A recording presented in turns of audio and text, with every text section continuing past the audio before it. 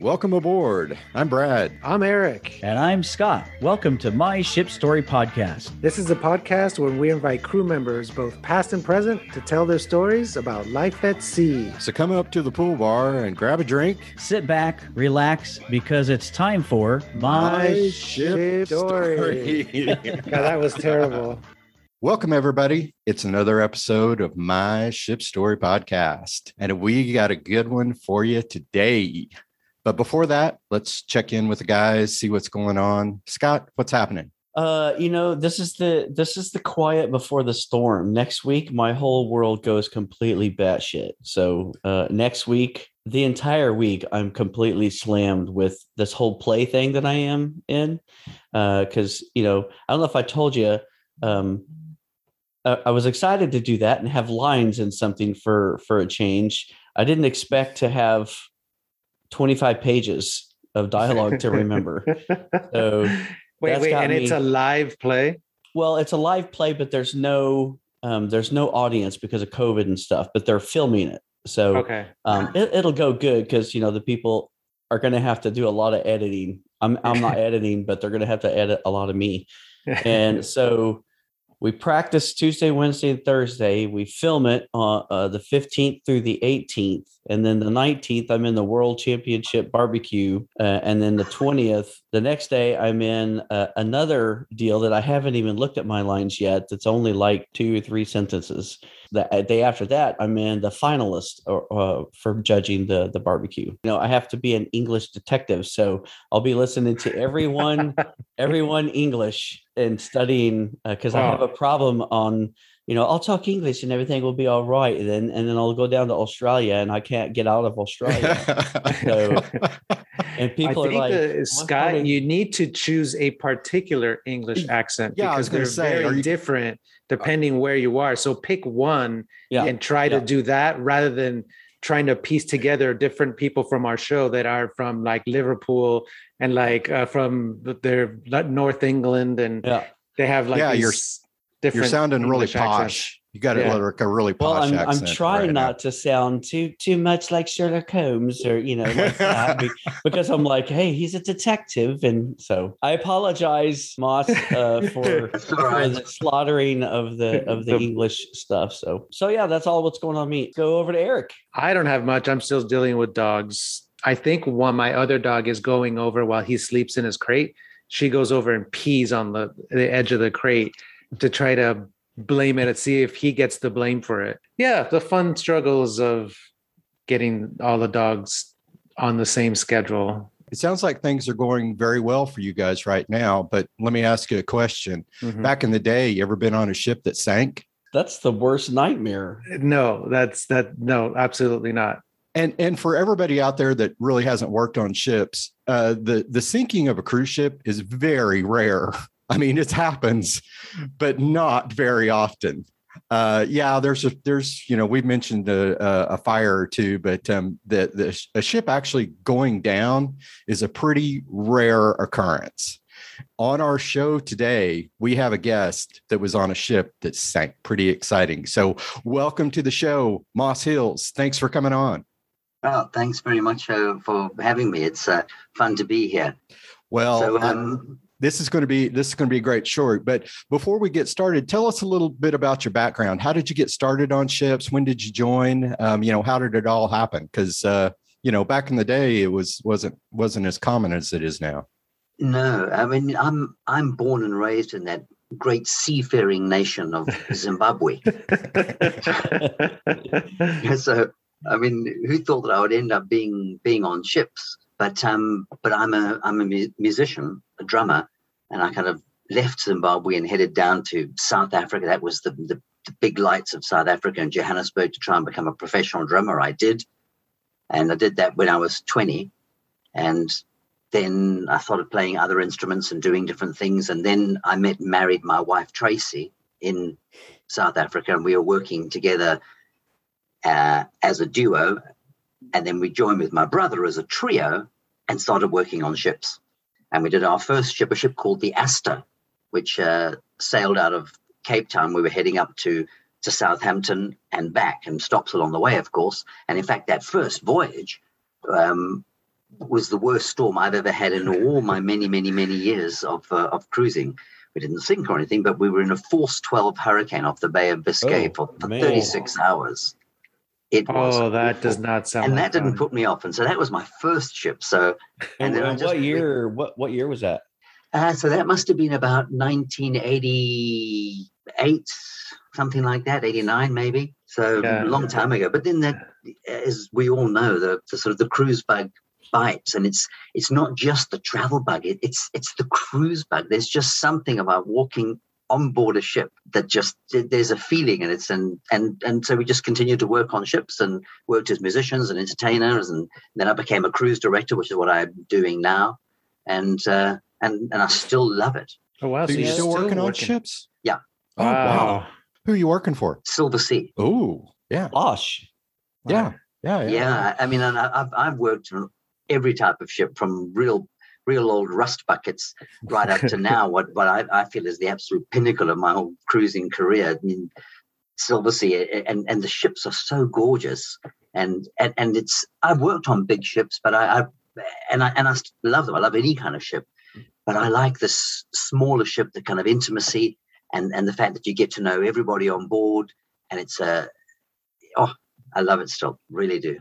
You know, you touched on something there a second ago, and it's really interesting because, you know, us and our friends and stuff that's worked into the cruise industry, you know, you get bit by the travel bug and you want to travel and all that stuff, but it really is a separate issue. Like you said, it's the cruise bug, and that's pretty interesting that you say that, because you get used to cruise life with cruise ships and your cruise family, that it's kind of a different thing. You know, people are like, oh, well, you got a travel bug.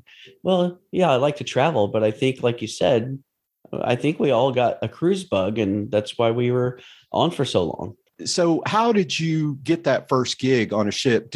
Was it just a musician gig that came up and you started, or was it something specifically that you want to do? Is like, oh, ships, let's give that a shot. Well, the way that we started working on ships the first time is we were doing a gig in a harbour town, a port town in South Africa, in Port Elizabeth. We weren't really wild about the gig, and we'd gone down to the harbour and were strolling around and looking at ships, and there was a cruise ship, and we were looking at it and thinking, that would just be fantastic. We should try and work on a ship one day. I mean, wouldn't that just be amazing? I've spent my youth messing about in sailboats, yachts, and my dad and I built a couple of them, and we would race yachts and just being on the water, and I loved all of that.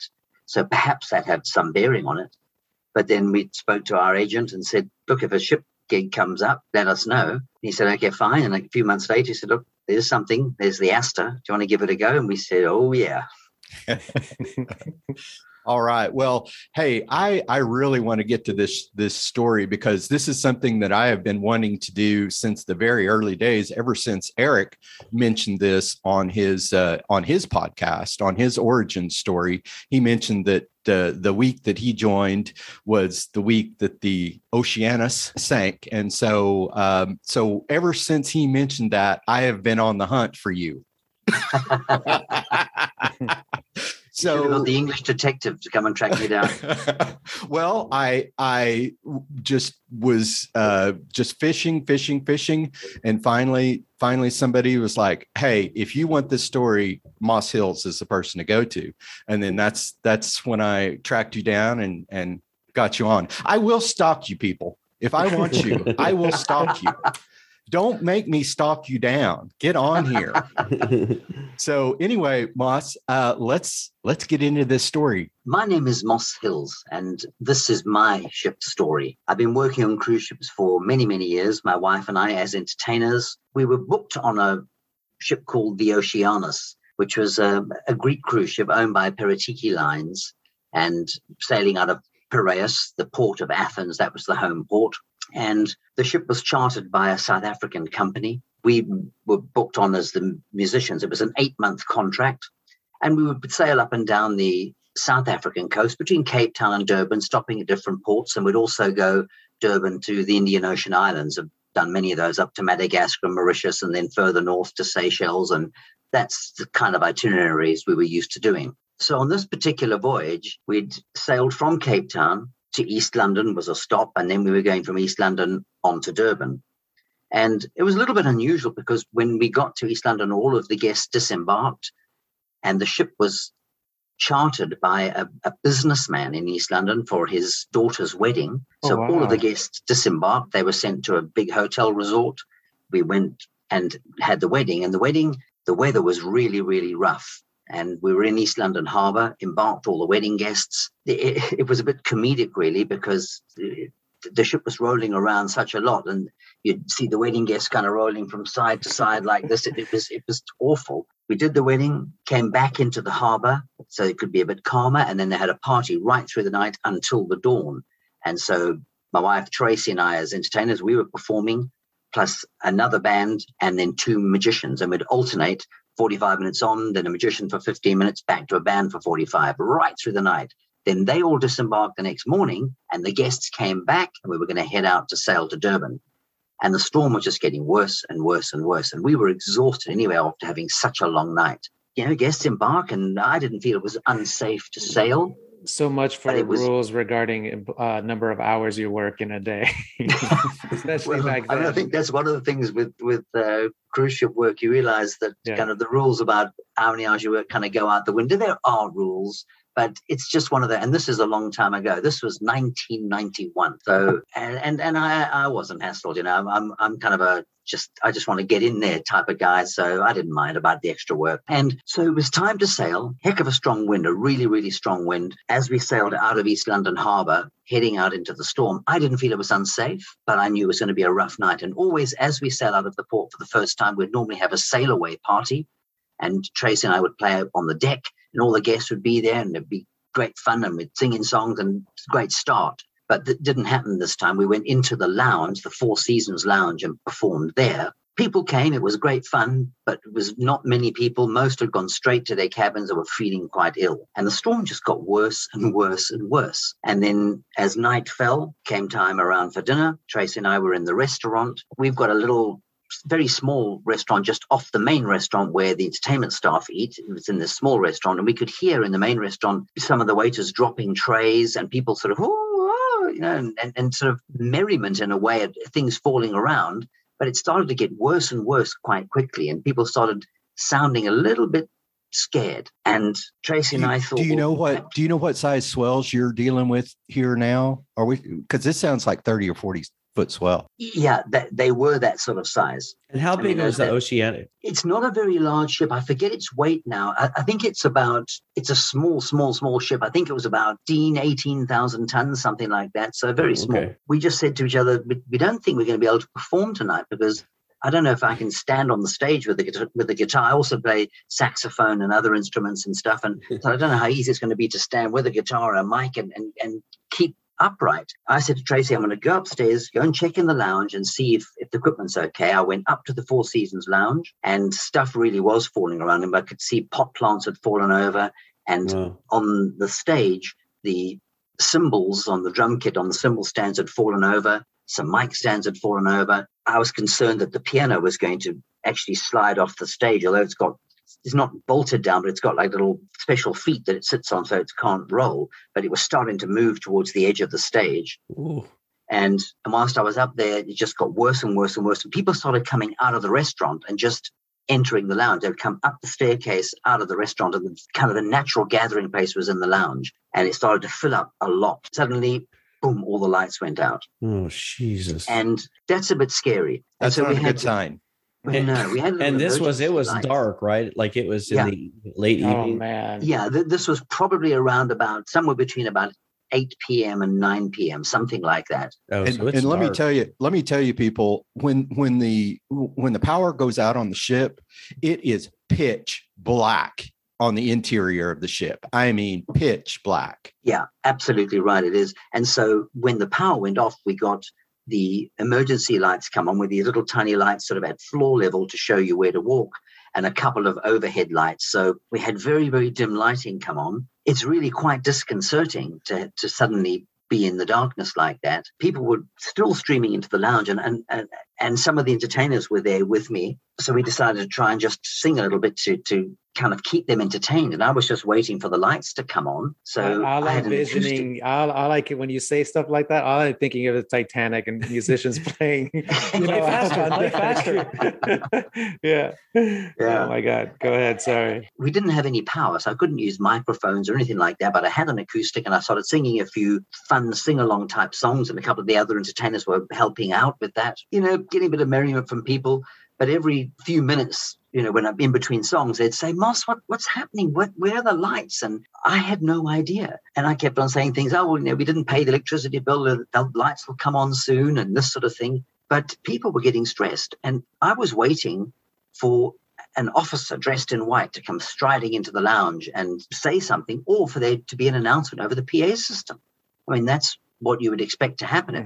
But just nothing happened. No announcements, no office, just nothing happened. Tracy then came into the lounge as well. She said that she'd seen one of the senior officers who had a cabin near ours, very near ours. She said she saw him come running down the passageway. She was standing in the door by her cabin, and we all know it's quite narrow corridors, and you kind of know each other. But he completely ignored her, and she was saying, what's happening? He just ignored her. He looked a bit wild-eyed. He looked wet, and she was thinking, my word, what's happening?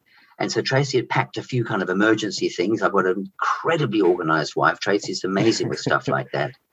And anyway, she came up to the lounge and she said to me and the other entertainers who were there, this is what she had just seen. And we were thinking, there's something going on here. I left the lounge and I said, look, I'm going to go and try and find out what's going on. We need to see what is happening. Why is there no power? And now the ship, we could hear that the engines weren't running anymore.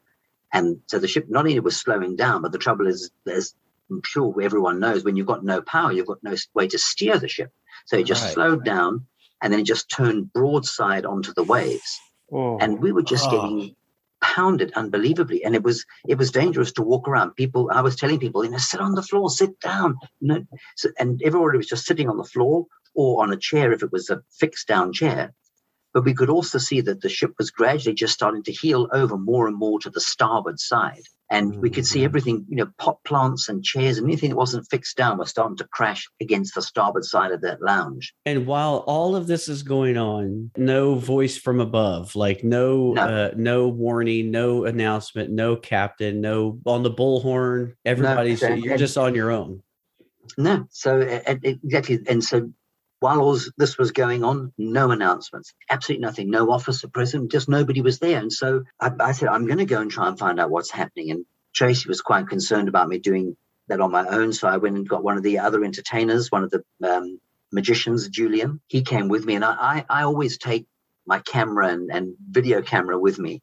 And in those days, a big old camera, on my shoulder, not like a quick mobile phone you pull out of your pocket, and went down the crew stairway. And I thought, well, I'm just going to go down as low as I can do and see what's happening, and did some filming around. Julie and I went all the way down crew-only areas, and then we could hear crew sort of shouting and just this general chaotic noise of and there's different nationalities, and we saw them. We came down the staircase, and nobody was taking any interest in us.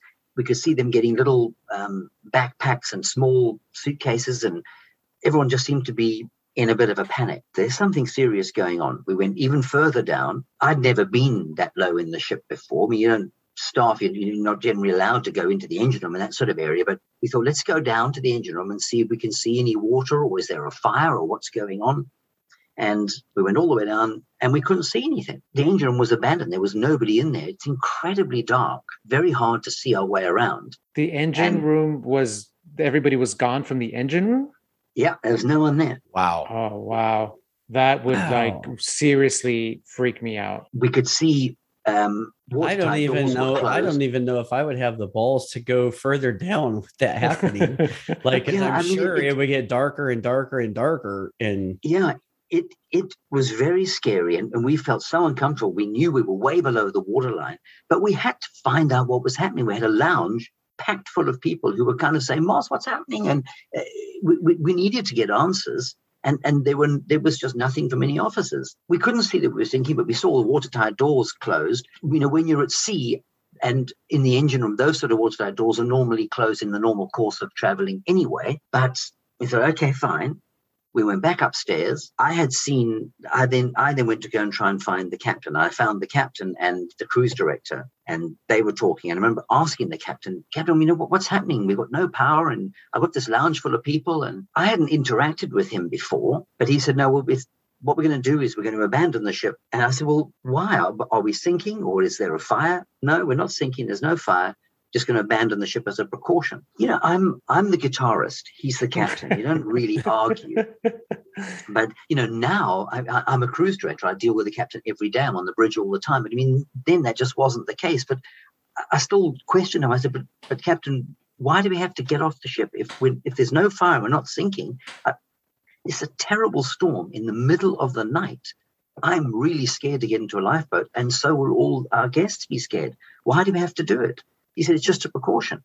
Let's just wait on doesn't make sense. You don't get into the lifeboats as a precaution. No. That's your last resort. But yeah, a ship without power and seas that rough, now that's going to it's this going to whole go thing is making me nauseous. I'm sweating right now. and so I went back into the lounge. I said, look, the captain said we had to start abandoning the ship. I didn't say this to the guests, but to Tracy and the other entertainers who were there. But we better start getting things organized. And Lorraine, who was the cruise director, she's a real go-getter, very, very bang-on, powerful woman. She kind of got everybody motivated, all of us entertainment crew, to get going and start evacuating guests. So we just kind of took on our own responsibilities. We didn't have any official duties in something like that. Our official duties were really to listen to the announcements over the PA system, and which we do in all the drills all the time, and you stand by a door and saying, are you starboard side or port side? Over that way, over this way, smiling nicely and trying to look serious all the time and just thinking, oh, not another drill. There was nobody organizing anything. We went out, and some of the crew were out there, had gone to their lifeboat stations. There was nobody to give the order, to launch the lifeboats, and there was all the chaos around that. And so eventually they lowered the lifeboats to the lifeboat embarkation deck. It's very dark. As I said, there are the emergency lights, but it's still very dark. And there's just the ships rolling around. There's spray everywhere. And about what time was this now? So like from 8 to is this probably 10 o'clock or 11 o'clock or? Yeah, this is probably somewhere around 10, 11 o'clock. I'm so vague with the timeline, but it was getting later at night now. So the lifeboats got lowered down, but when they are lowered, when you do it all the time in drills, the ship is sitting nice and level fore and aft and port to starboard. And they lower the lifeboat and you attach it to the side of the ship. People embark it. But these weren't attached to the side of the ship. Nobody knew how to do it because there was nobody properly in charge. But the ship wasn't level like we normally do the drill. It was tilting over onto its starboard side and rolling. So the lifeboat would swing out and crash against the side of the ship. It was doing that all the time. And so it would swing out and there's just a big gap dropping down into the ocean. And so it was scary, and guests didn't even want to get onto the lifeboat. So the only way that we could do it was there were railings there. I'm not quite sure how you're supposed to get them off, but again, myself and one of the entertainers, we managed to see these hinges had pins in them. We pulled the pins out. We just took the whole railing, didn't know what to do with it. We just threw it over the side of the ship. So now we had this big open space, but it's supposed to have a lifeboat fitted to it. But as I say, the lifeboat would swing away and crash on. And what we did was we started creating a line of people coming in there. We did 20 at a time. Tracy and some of the other entertainers were helping manage that side of things whilst I stood at the lifeboat. And when the lifeboat swung and hit, I would then stand with sort of one leg on the ship and one leg on the lifeboat and try and get maybe 2 or 3 people onto the lifeboat. And as I felt the ship lurch the other way, I'd jump back onto the Oceanus. The lifeboat would swing out, crash against the side again, and I'd try and do a few more. Don't do that. and I mean, it's awful. There's no choice for our guests to have to. I mean, it's scary enough abandoning the ship, but in that, if they get it wrong, they'll just drop down the gap into the ocean or get hit by the lifeboat as it swings in. But the problem we had then, as we were filling the lifeboat, the more people they got in, the heavier it became. And when it swung out and hit the side of the ship, the harder and harder it was hitting the ship until people in the lifeboat, very distressed, they were kind of squealing in terror every time it hit the side of the ship. Oh, my God. And bits of the lifeboat were now starting to crack and break off. And it was horrible. horrible. Oh and my God. So then the crew who were assigned to kind of launch the lifeboats, once it was a fair number of people in it, we just decided, listen, let's just launch it and, pull the levers. And you don't need power to launch them. They're all gravity fed as they go down. And we would just launch the lifeboat. Nobody properly in charge of it. Nobody knew how to start the lifeboat engines because there was nobody in charge. Oh my God. And not all those lifeboats had engines anyway. We had a couple of open lifeboats with no roof over them. And they don't have an engine anyway. They have what's called a Fleming gear. And it's almost like an oar, a number of sort of oars where you sit and you pump the oars, and it doesn't go over the side, but it goes down through a gear mechanism and drives a shaft in the bottom of the lifeboat and drives the propeller. It's a Fleming gear. And people are pumping those things like mad, but the lifeboat's going nowhere. We only found out subsequently because the Fleming gear was broken. It didn't work properly, but... No, but and these poor people just got launched into this thing, into the dark, and they just drifted away into the night. Oh my gosh. But so now what happened, and maybe we'll talk about this a little bit later, but to my mind, it's like, okay, every crew member has an assignment, and there are people that are assigned to driving lifeboats. What happened to these crew? Where were they? The problem we had, and the reason there were not the correct assigned crew to these positions, is because there's supposed to be some officers controlling all of this. Yeah. But we didn't know at the time. I only know subsequently because there was a full inquiry into the whole sinking, and I was one of the people chosen to give evidence at the inquiry. And the officers had abandoned the ship and got off in their own lifeboat. Oh, wow. Before you? They'd already left. They'd already left. They left before anybody got off. That's not how it's supposed to go. No. But most of the captain's supposed to go down with the ship? Yeah, wow. had already left. And there was a huge amount of press coverage about this sinking afterwards. And there still continues to be quite a lot of interest. And there's a lot of TV documentaries and things. And most of them always say that the captain got off in the first lifeboat, but he actually didn't. He was still on board, but I didn't know where he was. And we just assumed he's on the bridge, just doing what he can to kind of control the situation. And we assumed there were no announcements because the PA system maybe had failed. I mean, I didn't question that. I just thought, okay, well, the captain and whoever needs to be is on the bridge doing things. There's nobody here doing the lifeboats. So we just pitched in, just the entertainment team. We were just doing the best we could do. So continued to launch those lifeboats, got them down, and now we'd finished the starboard side lifeboat, so we went to go and do the port side. Now, the port side, we had now the opposite problem to the starboard side, because now the ship is still tilting right over to the starboard side, but now we're over on the port side. The lifeboats, when you lower them, are pressing hard against the ship, and gravity won't pull them down. They're just sitting there. It seemed quite easy, although it was a bad angle. We got them loaded up, and then the guys pull the levers, release the cables, the lifeboat just sits there, and as there's a big swell, goes back the other way, the weight down a little bit goes, further, and part of the lifeboat suddenly drops, a meter or two, and that's terrifying for people inside it. And then the front of the lifeboat goes down, and they nearly tip out, and then the back, and eventually bang, bang, bang, bang, bang, into the water. The thing, and I was really concerned that we were going to kill people putting them into those lifeboats on the port side. It was just too dangerous to put anybody else off there. What we did it's so funny when English, or like you're saying, like, I was so concerned that this was happening. I would be freaking the freak out, flipping. I don't know anybody that wouldn't be freaking out. I mean, granted, we all had lifeboats, and this was in the 90s, and we had positions on life raft, lifeboats, all this kind of stuff. I would be flipping out. Well, inside you are, but it was a remarkable situation, because I don't know really how we kind of ended up being in charge of things, but there was nobody else. And you could either be standing in a line hoping someone's going to rescue you, or you can start making it happen. And we couldn't just abandon the passengers. And also for us entertainers who'd been in the lounge, everyone was looking to us, and we were kind of entertaining them, and they were saying, what's happening? And it was just this incremental assumption of responsibility that we just started to take on. And the next thing, we were running it. The remaining lifeboats on the port side, we thought we don't want to just leave the lifeboats there. So we launched them empty and left a painter, rope tied around the railing, so the lifeboat would stay with the ship. And we thought, well, fine, when the ship goes down, we'll just try and untie it from the ship. And at least we've got a lifeboat floating right there. We all had life jackets on. we had a bit of a plan B and thought, well, we've got lots of spare life jackets and they were in all sorts of lockers all around the pool deck areas.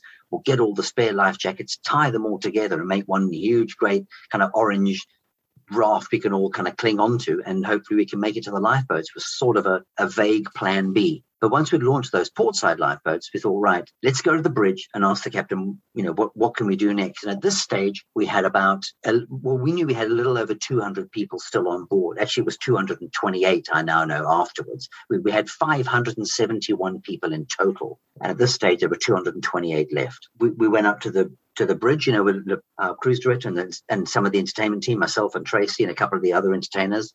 Went up there. Let me ask you this: when you're saying this, like you helped all these people over, and your feet are splitting the ship and the lifeboats and send them down.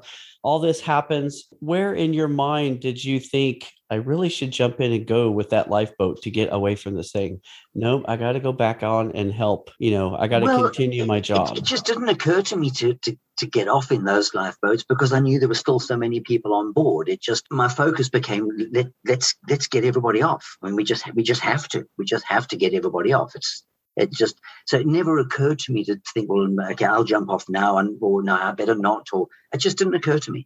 We had this focus. Let's get everybody off, and that was what the focus was. And I think a lot of crew have that mentality, right? That you're there to help, and unless you see the ship is like already, just about to sink, you're gonna stay on as long as you can to make sure that you help everybody. If you think about when we worked, okay, we never in a situation that stressful, but there was always things that were happening that were causing problems that everybody jumped in together and worked to resolve the problem. This is just at a much more serious level there. Yeah. While all this was going on, did you lose touch with your wife Tracy at any time, or were you guys together at this time? She was mostly still in the lounge and keeping people calm and directing them out. Those of us that were doing the lifeboats, and a couple of times I'd go back in and see her, and obviously really concerning for her, worried about me, and me worried about her.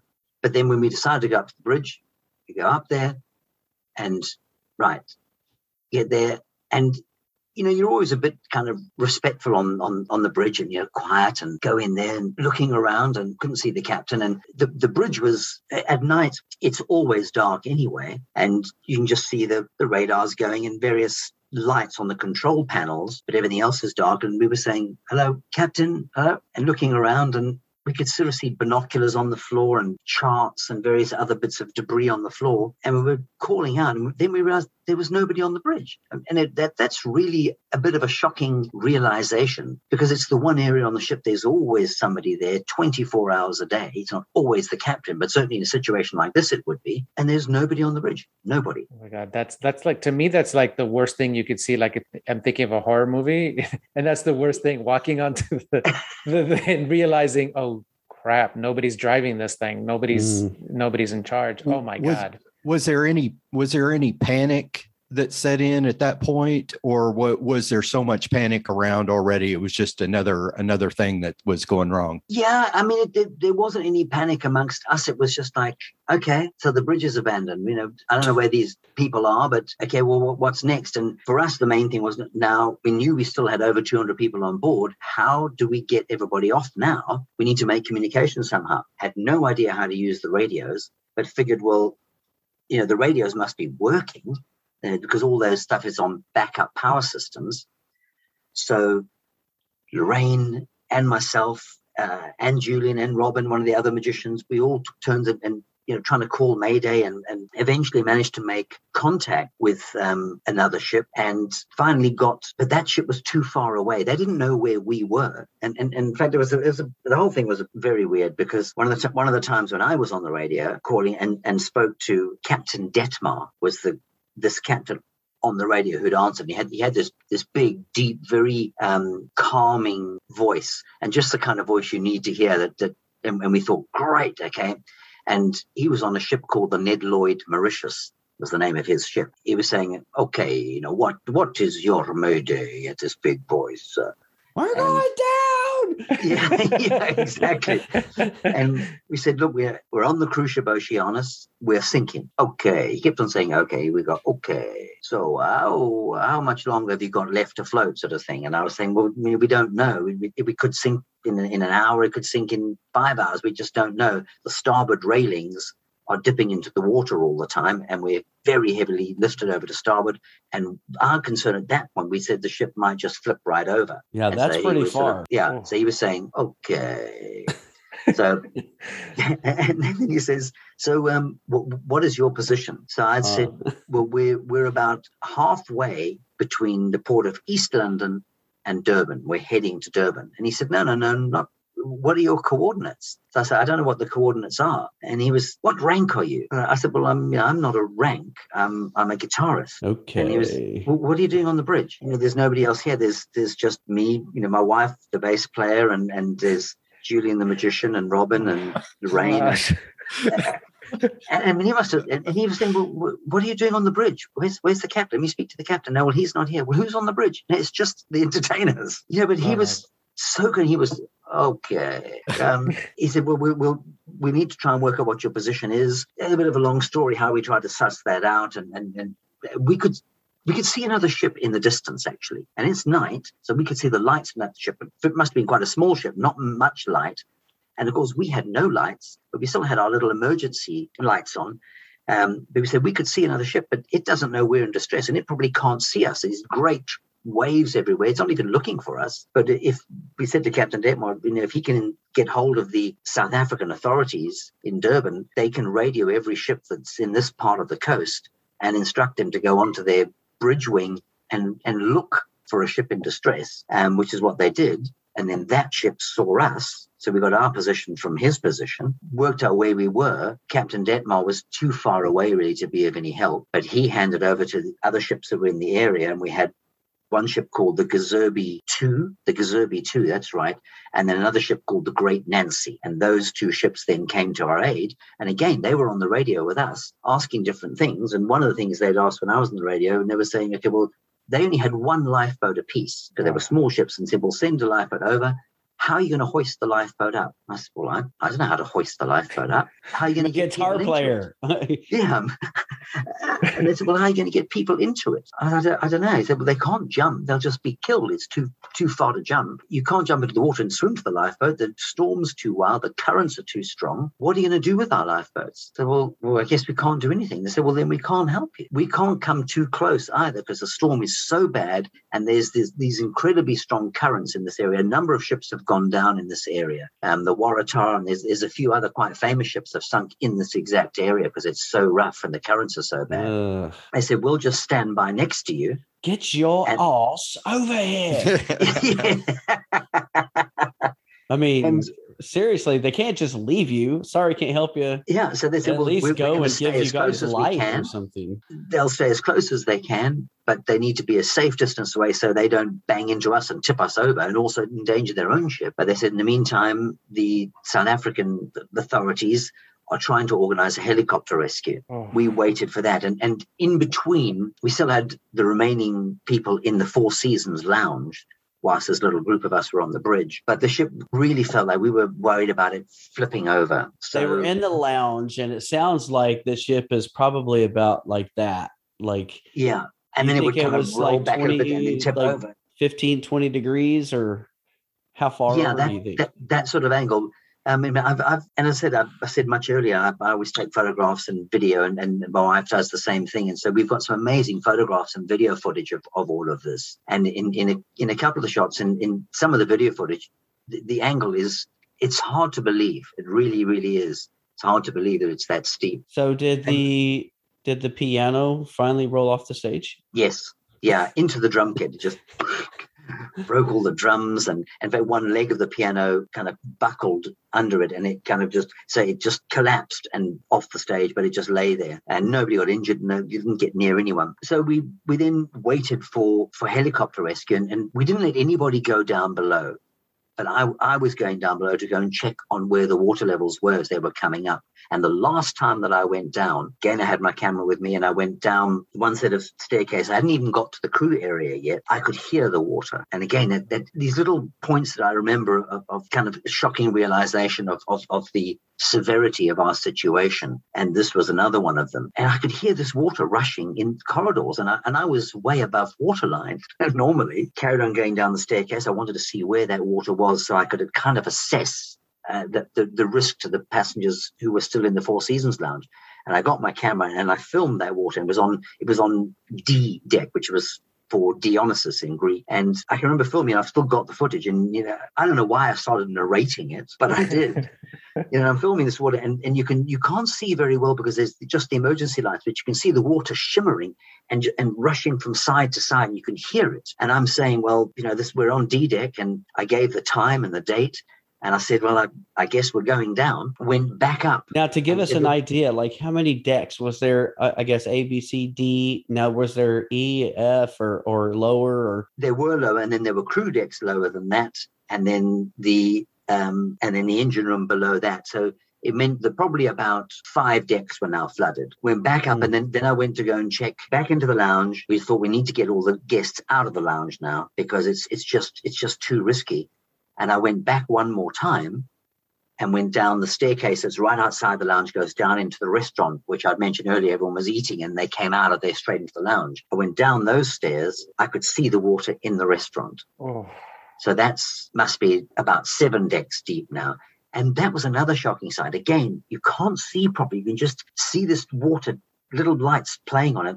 And there's tablecloths and bread rolls and flowers from the different flowers on the tables and bits of food and just debris just sloshing about this great body of water, but suddenly go over the port side as the ship righted and then crashing back onto the starboard side as it settled down again on the starboard side. And it is such a frightening sight. And it's funny how shocked you can feel it physically. And I can remember being so shocked. I could feel the shock in me thinking, oh my God, this is just below the lounge where we're all kind of hiding out from the storm. Yeah. Anyway, and you mentioned this, but it's the realization now that there's no hope for this ship. We're going down because the watertight doors, people that don't know, watertight doors are everywhere on the lower decks, but at some point, there's no watertight doors anywhere. So when it gets above that, you're not stopping the water. You can close the fire screen doors, but that's not stopping the water. You're absolutely right, Brad. That's absolutely right. And I knew then that there's nothing can stop this ship sinking. We just have to get these people off. So we got everybody out of the lounge and all onto the pool deck. So at least it was an open deck, but we knew that it'd be a bit scary for the guests. And it was still dark, but now we're heading towards dawn. And I'm not sure of the times now, but I think this must have been, we're still waiting for the helicopters. This must have been somewhere around 4 a.m. I'm guessing a bit, but something around that time. And just the first fingers of dawn starting to come over the horizon. And we got everybody out onto the pool deck. But then it's quite frightening, the stark reality for the guests. And they can see this terrible angle that the ship's at, waves still pounding, there's wind howling around them, spray. And I've got some great photos and video of everybody just sitting on the pool deck, just looking in shock, shell shock. Yeah. And anyway, we're back on the bridge and now we're just waiting for the helicopters to come. And eventually helicopters do come. It was like out of a movie. And I've got this video footage of them just flying. There's this sunrise coming behind them. There's this dark sky, but it's just lightning. And then as the sun comes, the sky is lightning. You've got this dark shape of the helicopters and then this thin cable and a guy in a black wetsuit just hanging underneath of his arms spread out wide to stop himself spinning around in the wind. He's flying towards us. There's several helicopters, one of them with a Navy diver hanging out of it. And we thought, right, now here's the cavalry. That this will all be great. And they were hovering over the forward deck. And we could see from the bridge, there's like a big area there. It's actually got a big H on it where you're supposed to land a helicopter if you have to, I guess. And they were trying to lower the guy onto that. But we still had these very, very strong winds. Now the light was coming quite fast now. And we could see pretty clearly now outside. And the helicopter's hovering up there.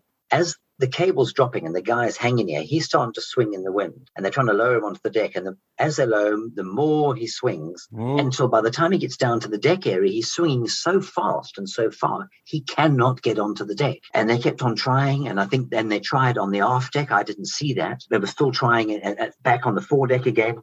So I thought, well, let me go and see if I can try and help. And I left the bridge, went down and went to that foredeck area. And you can't walk on that deck because it's so steep and you'll just slide down into the water then. But I found some rope, tied it around my waist, tied it around the port side railings there. And Tracy filmed me doing this, and it looks a bit hopeless, and I guess it was, but I mean, you've got to try. And I kind of going down the rope with my feet on the deck, almost like mountain climbing down that rope to the middle of this deck area, trying to see if I can catch the guy. But he can't get low enough to me. And then eventually we realized that the problem was there was a cable running from the top of the bridge right down to the bow, and they put flags on it and lights and that sort of nonsense. The helicopter guys were concerned that he was going to swing into that cable. They were sort of pointing to it, hanging out of the helicopter, and we were kind of communicating just with hand signals. I thought, okay, fine, let's get that cable out of the way. So I got some more rope. And this is the bit that looks a bit pathetic when Tracy's videoed me doing this. And when I play the video back, I think, oh, God, because I'm trying to swing this and throw the rope over this cable so I can pull it and try and break the cable. But I'm so hopeless, I can't even get it over the cable. The rope's thick. You know, it just didn't work at all. And then eventually one of the helicopter, they pull the guy, the Navy diver, back up in there. Engineers from the helicopter, whoever they are, the winch engineer, hangs out over looking at me down below. And he's got a big pair of bolt cutters, and he's just showing me these bolt cutters. Okay, you want me to cut the cable with the bolt cutters, right? I move out of the way. He just drops the bolt cutters from the helicopter. I slide down my rope, grab the bolt cutters, climb back up the rope. We had one of the other, not the entertainment, but actually the guy who managed the jewelry shop, Ronan, was around. And I said to Ronan, listen, here's some bolt cutters. Can you climb onto the roof of the bridge and cut that cable? So he did. Wow. So it's not just the entertainers who were there, but I tell you, the shoppies as well. And so Ronan was there. I mean, that is a damn difficult job, with the ship lurching around like that, but he made it, climbed up there. It took him a long time. Everything is difficult right now.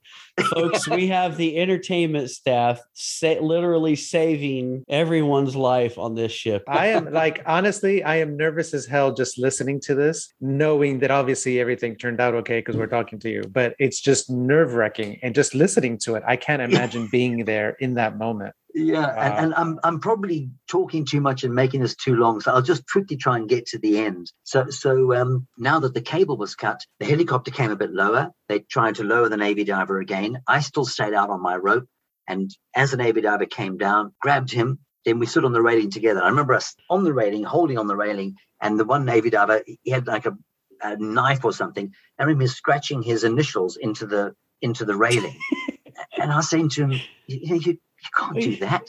And he said, no one will ever see it. and he was saying, this ship is going, there's nothing we can. And I still had this vague idea that, I don't know, a tug was suddenly going to come and tow us to safety. But anyway, and so he said, did he give you the knife so you could carve your initials? And so then he said, look, what we're going to try and do, we can see from the air there's too many people still on board. We think we'll lose people today. There's just not enough time. So he said, what we're going to try and do is have one helicopter hover over the bow and one over the stern simultaneously. It's very dangerous because they're quite close together because the ship's quite small. And the winds are so strong, but if we don't do this, it's not going to work. We'll try and split the remaining people in half. We had one Zodiac on board, those rigid inflatable boats. The one Navy diver, Gary Skoular, said, I'll go and launch that boat. And he took Julian, the magician, with him. They went to go and launch that boat so that Gary would be controlling it and Julian would be in the boat. And they said, what we'll do is we're going to pick up people as the ship sinks. We'll try and pick them up out of the water and quickly drive them out to the waiting lifeboats from the other couple of rescue ships. And then if anybody falls out of the helicopter harness, we'll be there to pick them up as soon as possible. So they said, we're going to send the other Navy diver to the stern, a guy called Paul Wiley. He'll do the aft rescue. And they said, can you run the forward rescue station? We'll teach you how to do a helicopter airlift. So I said, okay. Is that anything like learning chords for my guitar? So, I mean, they showed me how to do it. And they said, look, you're going to put the harness on. They said, it's easier if you do one person at a time, but we cannot wait that long. We're going to have to use a double harness. So you're going to have to put the harness around. And basically, it's just the thin cable comes down, and then the harness is like a loop like that. and you just got to put people's arms through it and put it around underneath their arms up there. And they said to me, make sure it's up tight under their arms and high up in their back, because as it lifts them off, if it's too low in the back, it'll lift their feet off and their head will go down and they'll fall out and you'll just kill them. So you need to make sure it's no up high. pressure.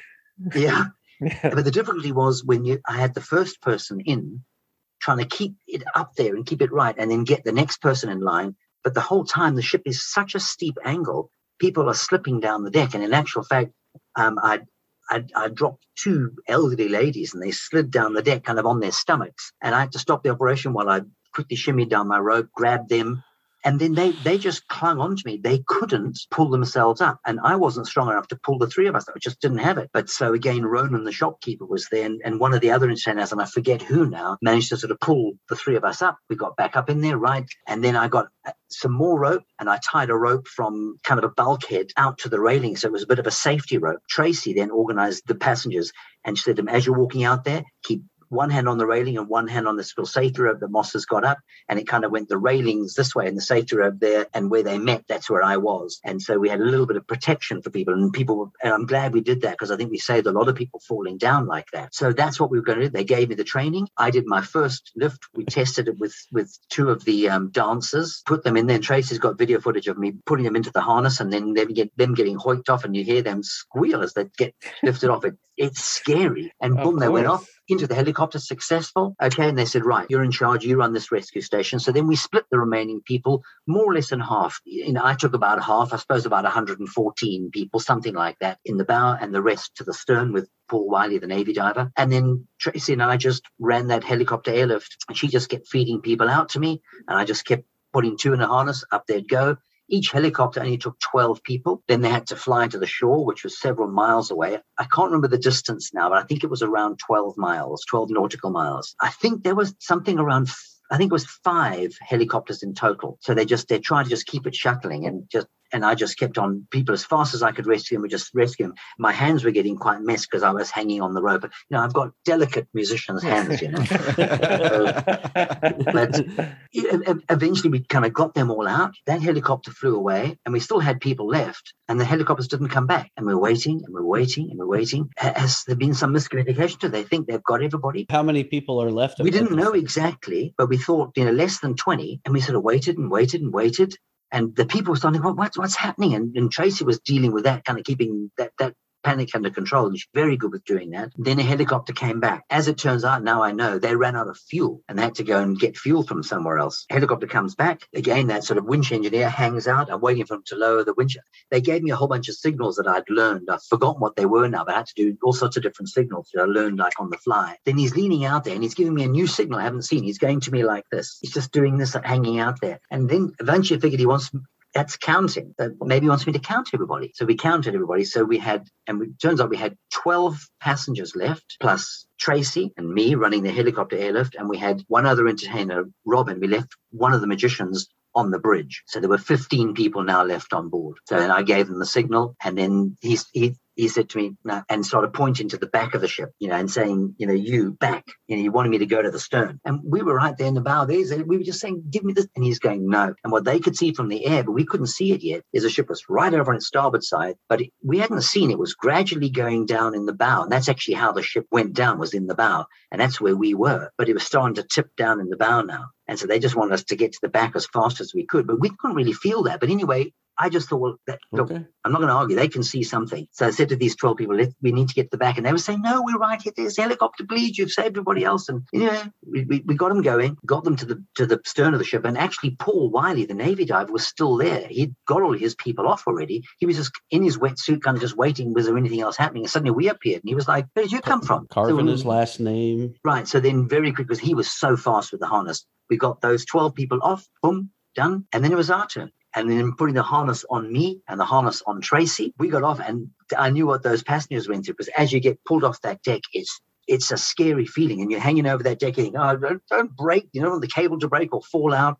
And then they take you out over the water and start winching you up. And it's very hard to get Now I got to ask you, because you videotaped everything. Did you have the camera rolling as you were being pulled up? No, unfortunately not. It was just too difficult. I had a big camera as well. It was in my backpack. So were you the last people on board? No, the last person on board was Paul Wiley, the Navy diver. Okay. Oh, but he wasn't from the ship. No. And in fact, the last of the ship, not passengers, but entertainers, was Robin, who was on the bridge. So Tracy and I went off double in the harness, and then Robin went up, and then Paul Wiley stayed a little bit longer, and then he went up, and then that was it. Then we still had, in the Zodiac, Gary Schooler and Julian Butler, the magician, there. And they actually had picked up a lot of people, because there's so many little stories, but, somebody did get dropped out of the helicopter harness, did slip out of it, but into the water, fortunately. Ugh.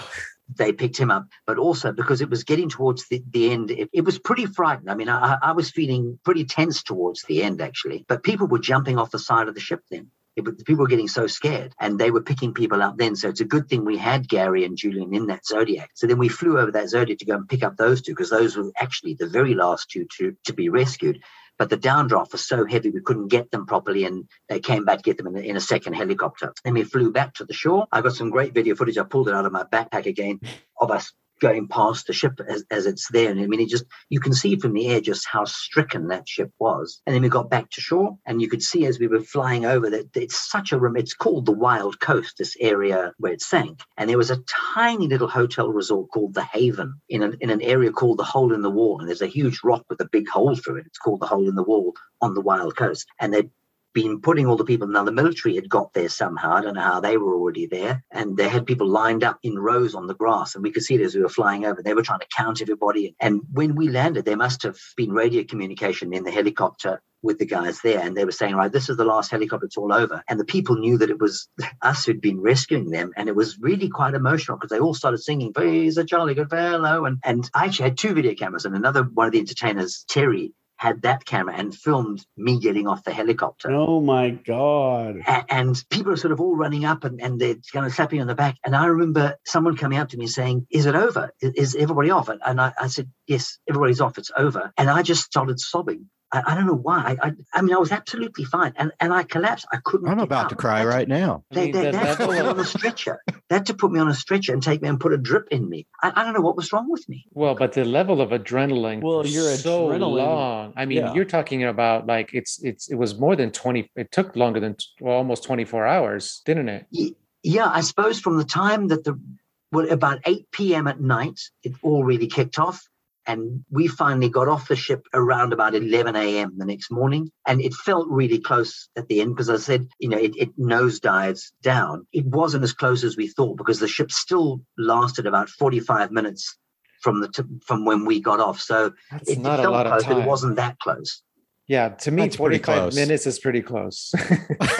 Yeah, that's a lot closer than I ever would want to be to a ship going down. It's like if there's any other kind of thing, if you fall off a bicycle, or if there's a car accident or things like that, it didn't even slightly put me off going on ships. I mean, that was a very strange occurrence, and I've continued to, Tracy and I continue to do ships to this day, and I still absolutely love it. But boy, I wouldn't want to go through exactly that scenario again. Now, let me ask, did you have, or do you still have PTSD? I mean, no. Did it ever bother you? Did you have dreams about it? I mean, did you have nightmares for, after that? No, not really, no. I mean, I guess if it might have been worse if we'd lost lives, but, fortunately we did manage to get everybody off. We didn't know we had everybody off for several days, and that was quite stressful, as they were trying to piece the manifest together and who jumped off the ship and who was in the helicopters. But eventually 571 people, they're all accounted for. We got everybody off. Okay, Moss. We've got about 15 minutes left here. So you've rescued everyone. Nobody lost their life. Everyone's safe. What happens after that? What happened to the officers and the captain? Were they prosecuted? Strangely enough, I had mentioned before that a lot of the press stories always say the captain got off on the first lifeboat, but he didn't. I actually did find him on board. It was the third when we were on the bridge, and we were on the radio and talking with these different other ship captains and rescuers and asking for coordinates and all this sort of nonsense. And they were saying, well, where is the captain? He said, we don't know where he is. And they said, well, you need to get him, go and find him and get him to come here, because he will know what to do. how to hoist up lifeboats and all that sort of stuff. So I said, look, I'll go and try and find him. I knew that it wouldn't take long because most of the ship was flooded. And the only reason I was sure he was on board is because one of the other entertainment staff, Geraldine, had seen him getting off in one of the very early lifeboats and had asked him directly, Captain, are you getting off now? And I don't know if he felt ashamed or what. No, I'm just checking the lifeboat. And he got back on board. And then that lifeboat with all the other officers left. So he was trying to leave. Yeah. And so, I don't know what's in a person's head. Perhaps he was going to get back on board anyway. But when Geraldine asked him, he was getting into the lifeboat and he stopped and he got back on board. So we knew he was on board. So I went to go and look for him, went up and down the decks, went to the pool deck area.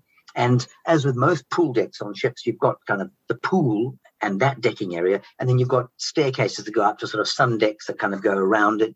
Often it's a jogging track and that sort of thing. Where that staircase goes up, it's kind of a darkened little hollow underneath there. That's where he was. And he was there with one of the other officers. I think it was the radio officer. Doing what? And they were kind of hiding there almost from everybody. This is while we still had everybody inside the Four Seasons lounge, but they knew how dangerous it was. They wanted to be up on the deck. They had their life jackets on and they were just sitting on there smoking. And when I found him, I said to him, Captain, we've made radio contact. Can you come to the bridge? Not necessary. It's not necessary. And he was just smoking. And I said, look, can you come and help us to tell people what to do? And I said, also, at this stage, we were launching the lifeboats. I said, it's completely dark. We want to have flares. Where are the flares?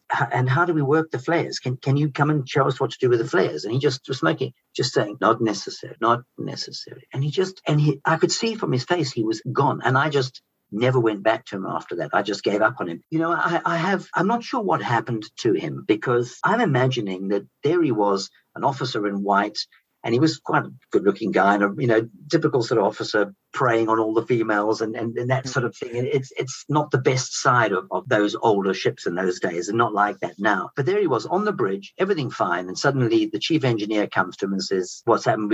They had one of the sea chest valves had fractured below the waterline. Water was coming in. They had done some repairs on some valves on the inside in the piping and the sewerage systems, which you're not supposed to do at sea." So they had those out, which is why none of the safety valves could work. The sea chest burst, the water came in those pipes. The pipes went straight through the watertight doors and to a holding tank in the bow on the starboard side.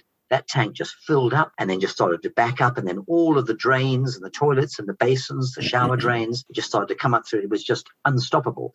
And apparently, I only know in the inquiry afterwards, he loaded that all on the captain. And I think the captain just went, oh, my God. And obviously realized suddenly he was now the captain of a ship that was going to sink and that they couldn't stop it. They knew on the bridge then that it was unstoppable because these pipes and the valves that were open. The watertight doors weren't doing any good because it was going through the watertight doors. Exactly. Yeah, exactly, Brad. And I think, in fairness to the captain, he just kind of got crushed under the sudden weight of that huge responsibility. For us as the people who were helping out, we did it so incrementally. First of all, I'm just picking up my acoustic guitar. I entertain a few people until the lights come back on. And then what's happening, Moss? Oh, you start checking the sound. Then I go there and, Tracy goes here and Julian does something over there. And then just gradually we started to assume this responsibility. So it didn't hit us like a big shock like it hit him. And I just don't think he could cope. Now let me ask you, the entertainment staff, a group of 5, 6 or 7, 8 of you or something. No other crew members assisted you guys? I mean, I'm sure they probably did helping people, find their way and stuff, but just the 8 of you, the band, took control and saved everybody on that ship. Yeah. I mean, we did have some of the crew who were standing out at their lifeboat stations and did the actual lowering of the lifeboats because we didn't know how to do that. They did that. And then you've got to have some crew went into the lifeboats as well. I don't know how many numbers. I mean, it was just all happening in the dark. And when a lifeboat had a lot of people in it, we just let it go. Let me go to after this. So I'm pretty sure that you would probably be the biggest witness with all your videotaping and stuff. Did you go to trial? Did you have to? I'm sure you would have to testify and tell the story for the inquiry. And so they did have an international inquiry, and they held that, and they flew in marine investigators from around the world who is impartial as possible. And that investigation was quite tense because they don't know who to believe. And I mean, they'd be firing questions at me, and you say one thing, and then they'll come at it from a different angle, and then ask you a similar question. And there's but in your notes you said, and you think, I'm not sure. The evidence was so overwhelming. And you had videotape of it all, pretty much. Yeah, I got videotape of it all, which they used in evidence. Plus, the other ships were talking about. We were speaking with the entertainers, and we spoke with a guy called Moss, and a guitarist, and Lorraine. And so nobody could dispute what had happened. So what the captain did was stuck to his guns, and he said he got off on a helicopter and went to shore to go and run things from there. He said that there's a video of him saying this shoreside whilst we're still on board rescuing the people. There was someone videoed. They're with Moss. He'll take care of everything. He's got it under control. And they said to him, "But Captain, you're here on the shore, and there's still people on board the ship." And he said, "I gave the order to abandon. Abandon is for everybody. Some like to stay, they can stay." I know he lost his captain's card or whatever that is. Well, the result of the inquiry was the captain and 4 senior officers, or was it 5? Anyway, the captain and 4 or 5 senior officers were found guilty of negligence. And that was that. That was the end of the inquiry. They all went back to Piraeus. We all went back to our lives, got onto other ships. And that captain got another ship and was captain of another ship. Oh my gosh. Yeah. And I actually went. That's wrong. Yeah. Tracy and I were on a ship in Piraeus, and I went to go and visit a friend, worked at the Peritiki Lines, Helen. Went into that building. You can see it when you're in Piraeus port. You can see the bigger Peritiki building there. I mean, the Peritiki Cruise Lines doesn't exist anymore. Did then a couple of years later, and went up the elevator. Elevator doors open. I was going to go and see her. And standing right there in his uniform was Captain Yanis Avranis, our captain. And I just got such a shock seeing him there. And he always got a shock seeing me, because there'd been a lot of press coverage, and I'd done a pile of interviews and different TV shows and stuff. And we got made out in the press as these big antagonists. I don't have any animosity towards the guy. You know, I feel he shirked his responsibilities. He should have done better. He should have stepped up. But you don't know how you're going to respond in a situation. You just don't know. And unfortunately, he just crumbled under it. And when I saw him on that pool deck, I realized he was just gone. So fine. Okay. But when he just said to me, "What are you doing here?" And I said, "I've come to visit Helen." And he just said, "I have another ship." And he just pointed out the window. And although we had another ship, it was a kind of a bit of a sideways push. It was the ship that was being worked on. And I'm now surmising, this is not fact, it's just what I'm thinking. I think perhaps the cruise line thought, well, they need to keep him on, because if they were to fire him, it would be tantamount to admitting, well, then he had done something wrong. And all along they said, and they're still stuck to their guns, he did the best he could. And everyone keeps on saying, but look, everybody got rescued. The rescue plan the captain put in place worked. Yeah, but you freaking left like you dirtbag. Well, hey, Moss, we're about to run out of time. Man, thanks for coming on. What a ship story. That was the most incredible thing. Like I've said, I was honestly sweating through half of this. I just couldn't even imagine the horror and the craziness that you went through.